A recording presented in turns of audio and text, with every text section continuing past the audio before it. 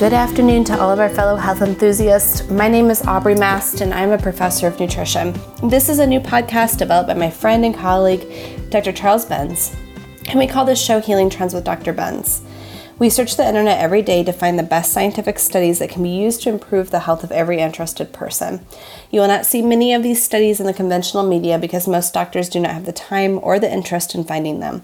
There are also special interests that are less than enthusiastic about you knowing about the studies. Every week we will explore nutritional science that has the potential to prevent and even reverse 90% of chronic illness. This could save many lives and help to stop the healthcare crisis that will eventually bankrupt our country. This is frequently called functional medicine, and it has been adopted by thousands of doctors, as well as some medical schools and hospitals, including the Cleveland Clinic. Today's program is entitled The Year in Review. Hi, Dr. Benz. Hi, Aubrey. How are you doing? I'm doing well. How are you? Good. Well, actually, Caitlin, our producer, helped us come up with this idea. It's kind of like a summary of the shows that have started in February of 2021. And I think this one will actually air in January of 2022. So everybody does a kind of year in review, and I think we should have that too. I know some of the places where I've received comments from people about the show.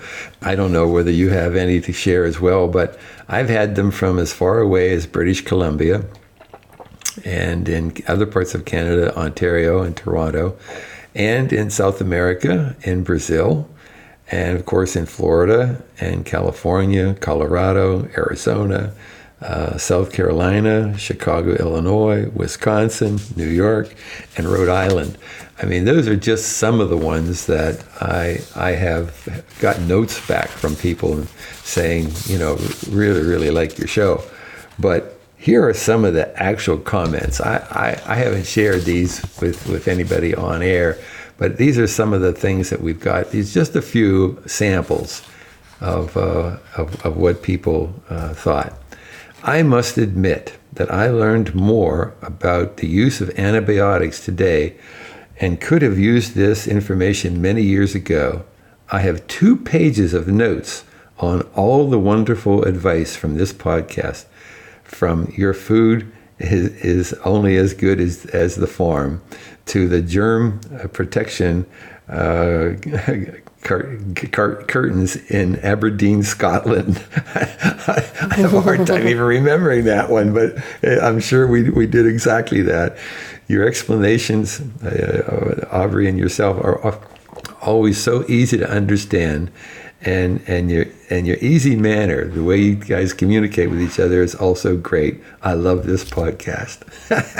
Oh, that's great. Isn't that great? This was from that's awesome. This was from Patty in Phoenix, Arizona. And here's one from Sarah in Colorado. I have been sharing these podcasts with my family. They are so helpful. Hard to remember everything, but love learning. I want to tell you, your program on COVID long hauler is working, and my heart feels so much better and at rest and calm. I'm beginning to feel better every day. I had my second IV drip, I think it was a vitamin C, and I've been taking all the supplements regularly. Thank you for everything you guys do. And so,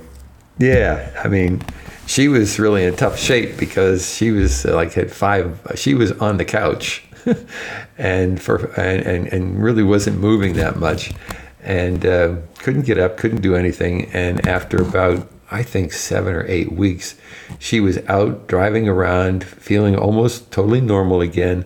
The heart was the main thing that she was kind of still dealing with a few things. That's why she wrote this particular email.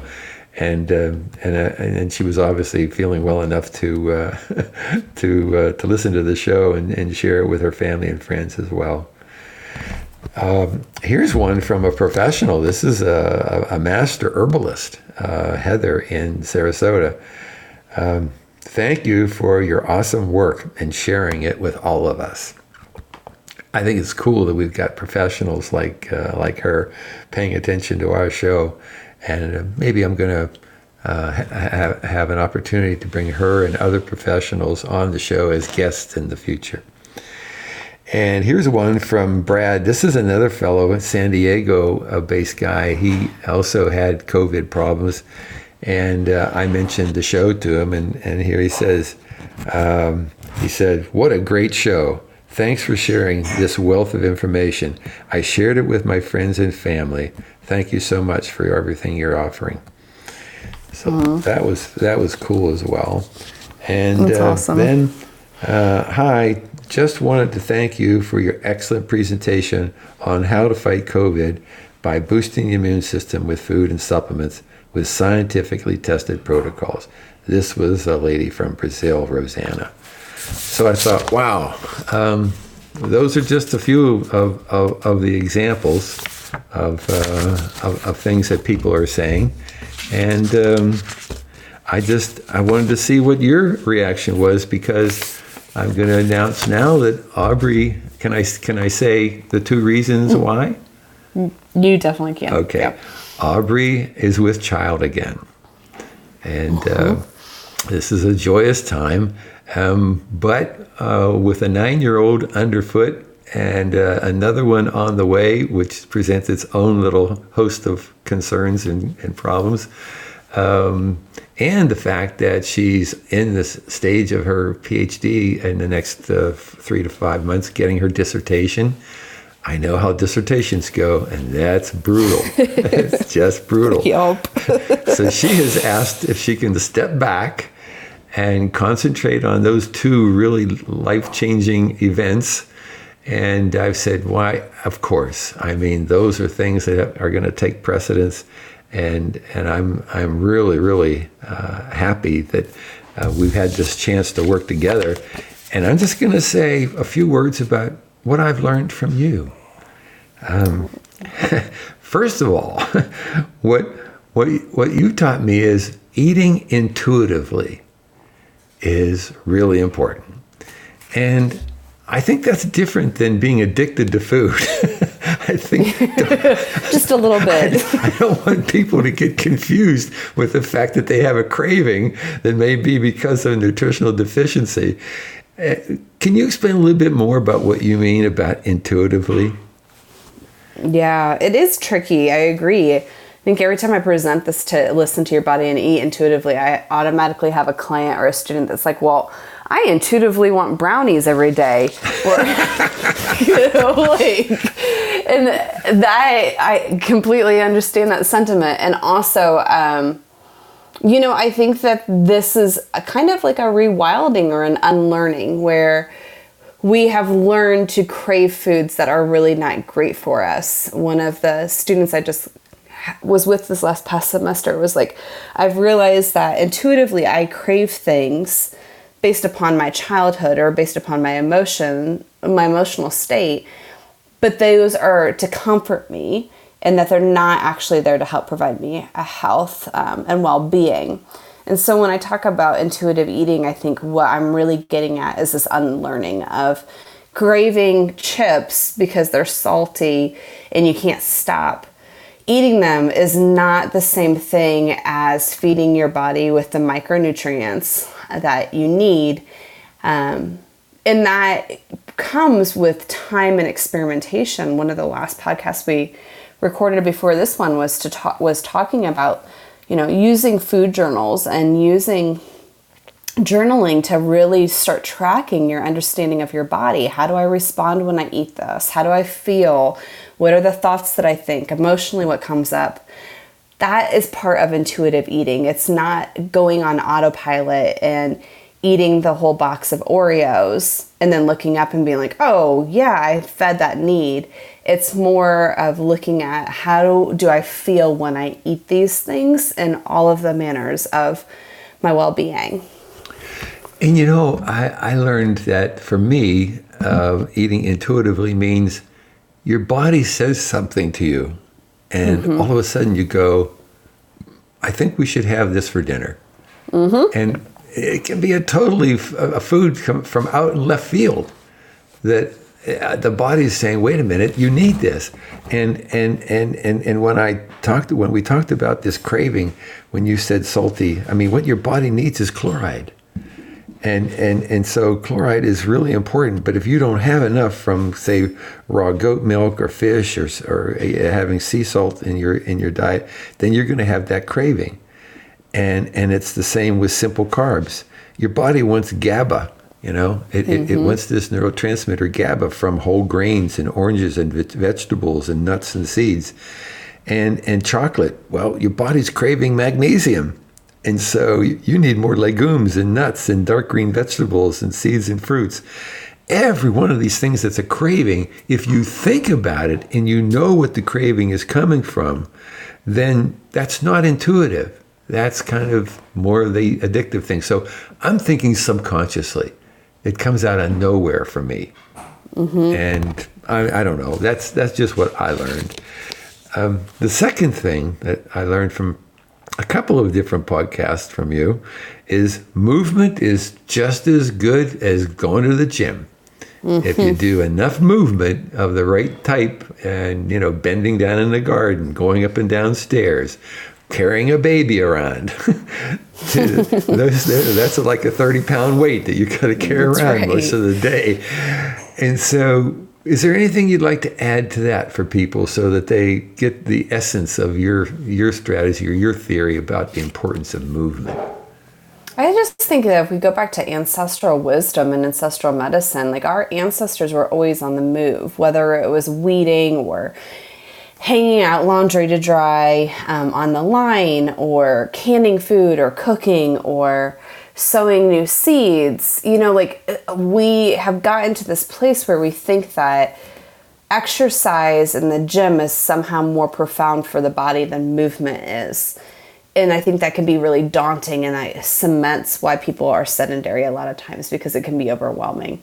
And so I think the power comes from recognizing that, hey, movement, especially 5-minute, 10-minute bursts throughout our day repetitively, will burn sometimes the same amount of calories that you could burn in going to the gym, without the barrier and the limitation of, oh, I have to, I must do, or I'm supposed to go, because that creates this psychological barrier and limitation that we have to work through.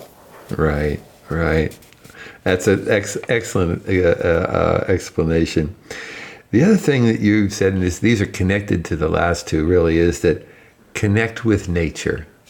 That this was something that really resonated with you, that you needed that connection with nature to make yourself feel like you were doing the right thing for your body. What's the essence of that? Well, I mean, I think, we see forest bathing. There's research coming out in Japan that's called forest bathing, which is basically that you're going out into the wilderness and you're allowing yourself to be washed or submerged in the sitting and looking at the trees, watching the birds fly. What are the sounds that you hear? And from a neurological perspective, it stimulates the same brain waves as meditation does.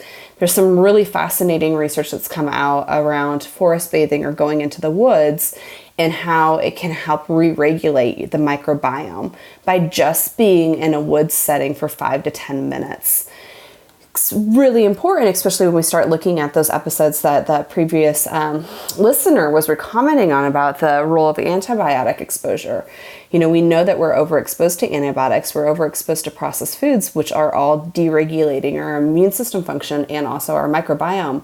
So getting out in the woods is not only helping with neurological functioning by helping us tap into those slower brain waves where we can be meditative, where we have decreased cortisol, where we have decreased inflammatory markers being released, but it can also simultaneously help stimulate our physiological functioning that is happening within the gut microbiome.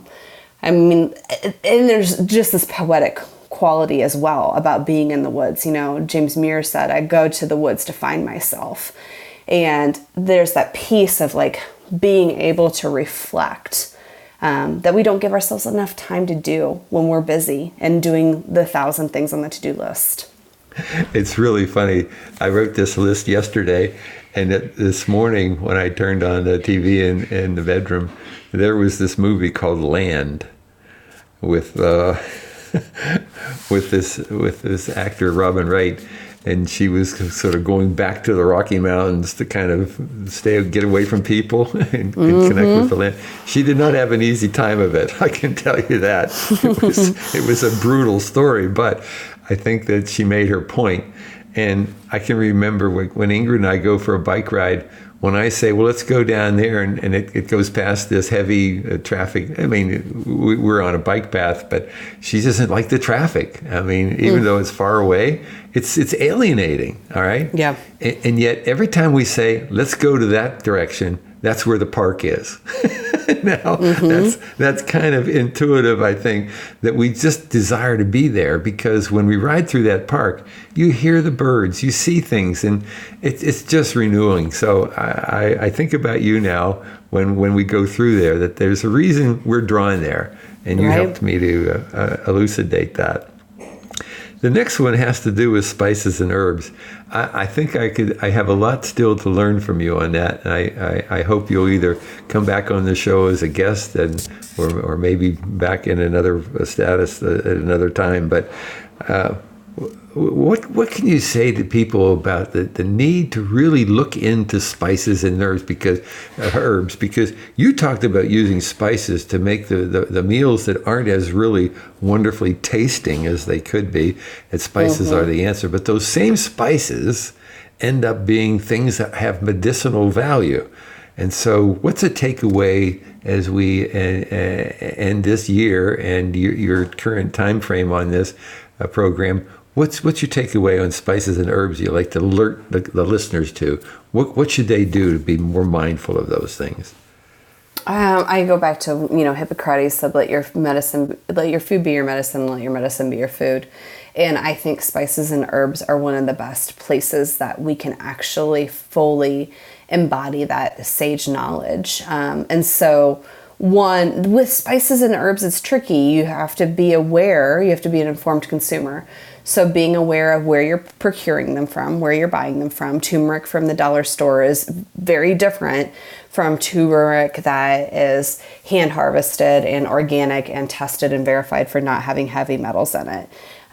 So pay attention to where are you purchasing the spice from? Same thing with the herb, especially, are they harvested in sustainable manners? Is really important. And I think a little bit goes a long way. That's part of the reason why I love herbs and spices, to use them. We're talking about a pinch or 1/4 of a teaspoon. We're not talking about, a lot of the research that I helped work with was consuming 2 to 5 cups of blueberries a day. That's a lot of blueberries for somebody to see these major impacts on their mitochondrial function. With spices and herbs, we see changes mitochondrial function with very minimal usage. And so there is a wonderful cookbook by a chef, and her name is Rebecca Katz. And she's done a lot of work with Dr. Weil, and it's Katz. And it's called the Cancer Fighting Cookbook. And it's specific to people that are oncology patients that have lost their taste buds. And she uses a lot of herbs and a lot of spices to help re-stimulate taste buds. But I love her cookbook because she shows how easy and how applicable just using small amounts here and there can be for not only changing the quality of the food that we're consuming, but also the nutraceutical component of how it's impacting our physiology. You just said a mouthful there. Surprise! I mean, as you were talking, I'm thinking to myself, one of the programs that I'm thinking of doing next year has to do with eating as if you had cancer. Because if you can do what you just said, and that is eat mindfully and include spices, if you can control the outbreak of cancer in your body, that means you're probably going to control the outbreak of almost every other chronic illness. Absolutely. I mean, this is you don't have to have a different protocol for diabetes and arthritis. And No. if you eat to prevent cancer, you will prevent every other chronic illness.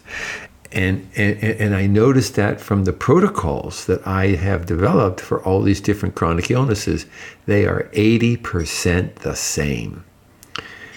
And so, but cancer's the nastiest one. That's the one people worry about the most. But I just think that's really, really sage advice. And something you said in a recent program was really good. And that is, people are so fascinated with these different diets. You know, the keto diet and the Mediterranean diet, and there's like 12 different diets. And I think what you said was, you can eat any of those diets and make them healthy. Mm-hmm. So what's the trick? I mean, I know that in Ingrid's case, she just makes sure she gets all the vegetables possible and, lean, healthy protein, and she minimizes the fat and the simple carbs and the carbs like starches and stuff like that. So it's keto on an intermittent diet time frame, but you can make any diet healthy. And the artificial intelligence platform that I work with does the same thing. You click off the diet that you want to follow, and it will tell you what foods to eat to keep that diet healthy. Now, you have this in your brain already. Mm-hmm. I mean, you already figured this out. So, what are some tips about anybody that has a need to follow a certain diet? What are the 2 or 3 main things they should be doing to make that a healthy diet? Intermittent fasting, and whether that means that you're going 8 to 12 hours without eating. I mean, there's variation, but most of the research is usually looking at 12 hours. Intermittent fasting, increasing your fruit and vegetable load, and then staying away from processed foods. There's not a single dietary fad that you can make healthy by eating processed foods, nor is there a single dietary fad that you can make healthy by removing all fruits and vegetables. Right. And that goes right hand in hand with your strategy to not say, let's lose weight, let's manage weight. And so a real quick one on that. How do you get people to manage their weight? And I talked about in the last program about the formula of limiting your calories to 10 times your weight, and then reducing that by 10% only, so that because losing it too fast is not good. But what's your take on weight management? Because you've been a real proponent of that throughout the last year. I think we really have to celebrate the small wins, because what we're talking about is lifestyle changes. And with coaching people over the years, it's making sure of like, oh, hey, I didn't choose that Coca-Cola. Instead, I had a glass of water. That's a win. We celebrate that. And we celebrate eating carrot sticks over having Cheetos, because those are the small pieces that help with weight management over the long term. It's not only going into paying attention to what calories you're consuming or how many carbohydrates or how much protein and how much fat you're consuming, but also to really reward yourself by acknowledging the effort that you're putting in with weight management on a day-to-day basis. Right. Well, these are just some of the things I learned from Aubrey. I learned a lot.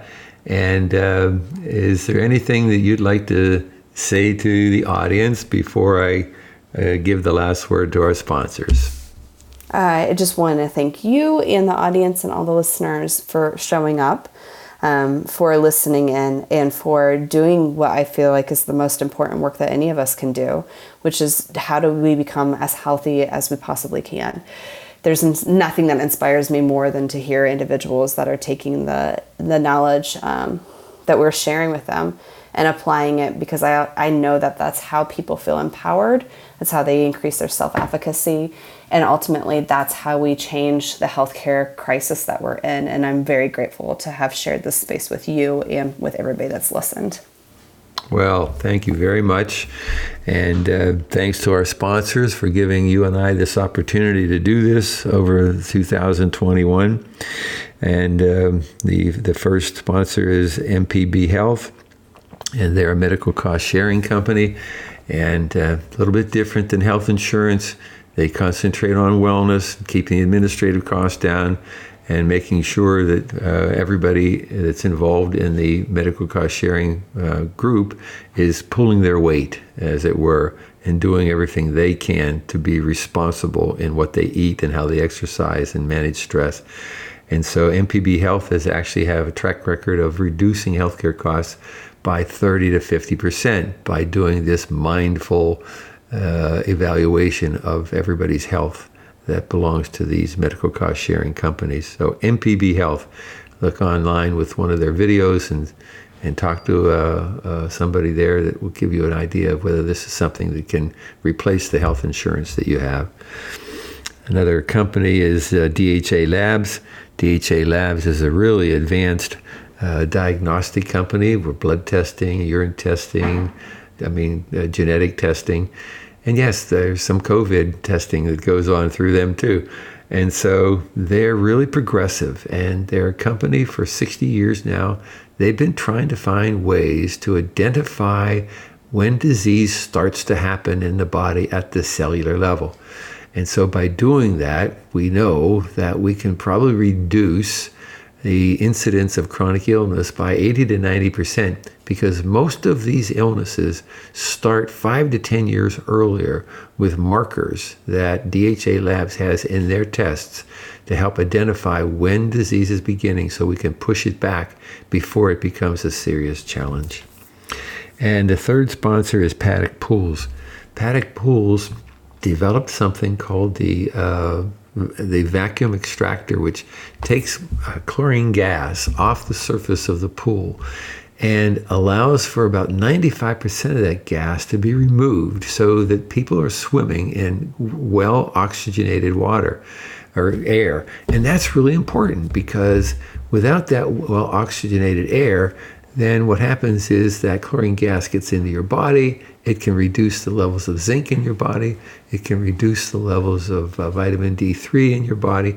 And this can lead to cancer challenges and other health challenges. So if you want to swim in a really healthy pool, look to Paddock Pools on your next pool project, or try to find an organization that already has a Paddock pool and go and swim in that pool, because that's going to be a lot better exercise for you. And the fourth and final sponsor is SunTrust Financial Planning. They've been a client of mine for about 15 or 20 years. I know that Mark Wolf is a very strong advocate with him and his family and his friends and colleagues for a healthy lifestyle. And so he's been educating his customers and clients for almost 15 or 20 years now, as I said. And I think it's really important, because, yeah, you can have a good portfolio with good income coming in from your investments, but if you don't have good health, then you really don't have anything. And so SunTrust Financial Planning is a financial planning company that practices that, and then they preach it to everybody, and they give us the opportunity to preach it to others on our show. So thanks to our sponsors. Thanks for everything that Aubrey has contributed over the last year. We wish her well in her dissertation, which I know she's going to nail without any difficulty. And I don't know whether you're hoping for a boy or a girl. I know she has a boy already. But whatever it is, I know it's going to be one of the healthiest babies that was ever born. So thank you so much. All right. Thanks, Aubrey. Bye for now.